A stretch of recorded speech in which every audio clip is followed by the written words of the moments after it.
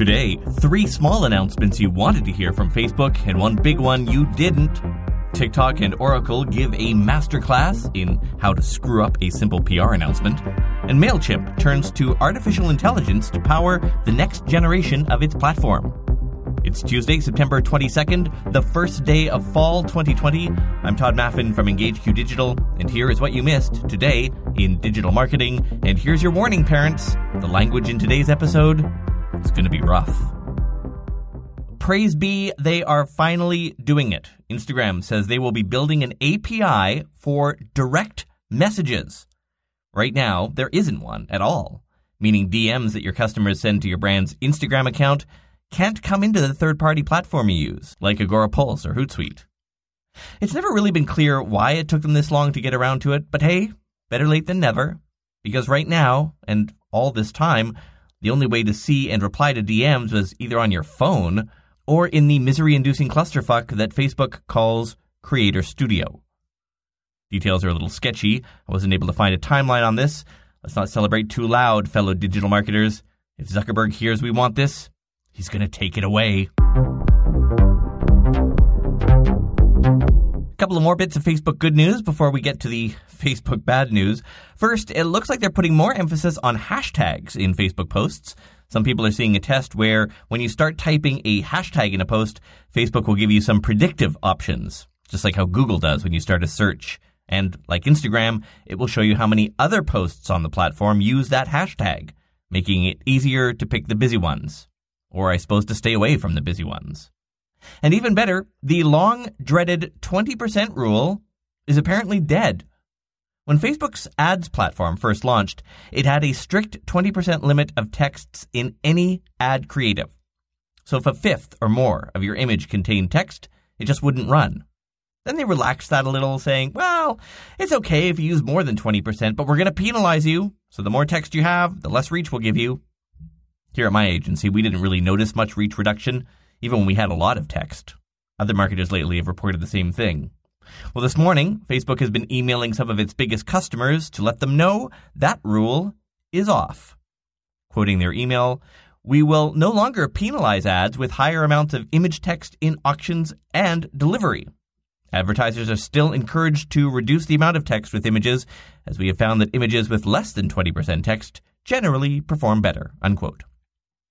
So a couple of things here. First, why the hell do we only find out about these things when Facebook's biggest advertisers leak it?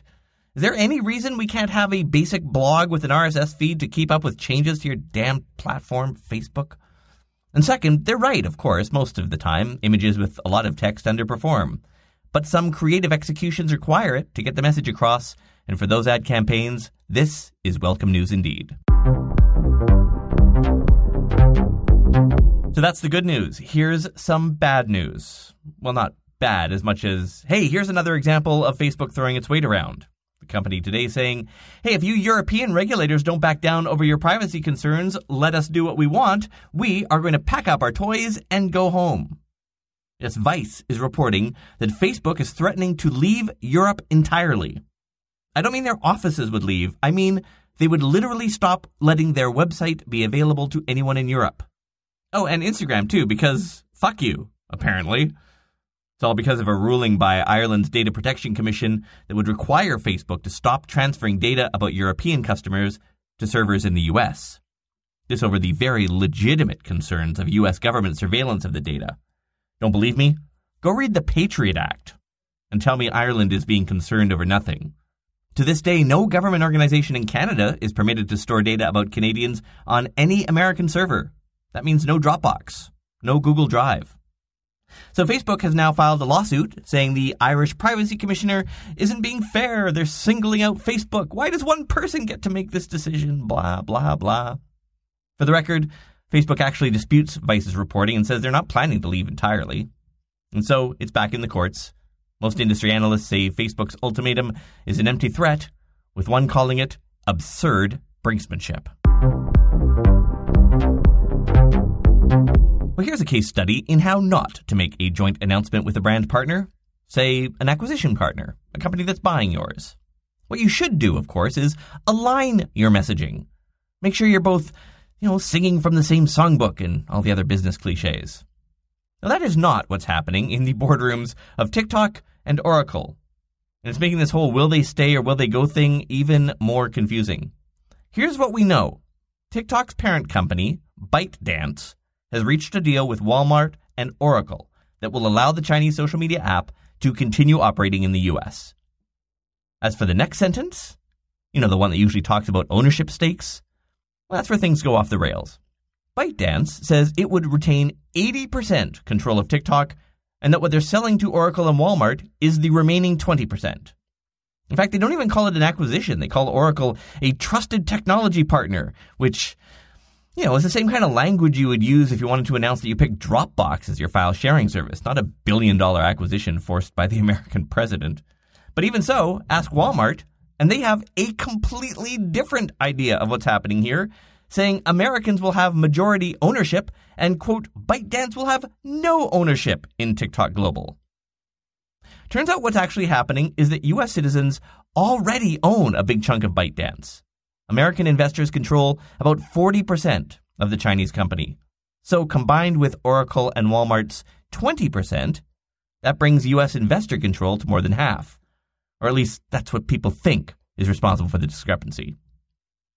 And so we turn to U.S. President Donald Trump for clarity. I'm just kidding. He said he approved it on the weekend and then seemingly changed his mind yesterday, adding the phrase, in principle, to everything. The whole point of the sale was to secure the TikTok algorithm and code so they could be sure that there was no transfer of users' personal data to the Chinese government. But ByteDance today said, no, Oracle's not getting the algorithm. In fact, the Chinese government just weeks ago passed a law banning export of that kind of code. Oracle will be able to do what ByteDance is calling occasional security checks on the U.S. source code. But quoting TechCrunch, it's unclear how Oracle's role as a code inspector and user data host will resolve concerns about Beijing's possible tinkering of TikTok's content black box. And then there's this. Remember how Trump said the deal had to include a payoff to the U.S. Treasury? Yes, that's a government forcing not only a sale of a private company, but also requiring that they take a cut of the deal, just like we see all the time in banana republics. The Trump administration now quietly admitting that money will actually come from income tax and other taxes, like every other company in America. But they said, we did get them to commit to a $5 billion education fund in the U.S. TikTok says it has no idea what the White House is talking about with that. And besides, they already invest lots of money in education anyway. So let's recap. TikTok has been sold. Unless it hasn't, and this is just a services contract, really, nobody knows, including apparently the two companies. Thank you for attending today's class on getting your messaging aligned. MailChimp is adding some AI tools to their platform, including a creative assistant that will automate content creation, also dynamic recommendations, including personalized product recommendations. These will be inserted into each unique email and will be based on customer performance data as well as global industry trends. MailChimp calls the release, quote, nothing short of enterprise-level marketing automation. The platform already integrates with e-commerce solutions like Magento and Shopify and website CMSs like WordPress. Not a lot to say here other than the usual. Please review us, join our Slack community, all that stuff. I'm Todd Maffin. More breaking news from the world of digital marketing tomorrow. I'll talk to you then.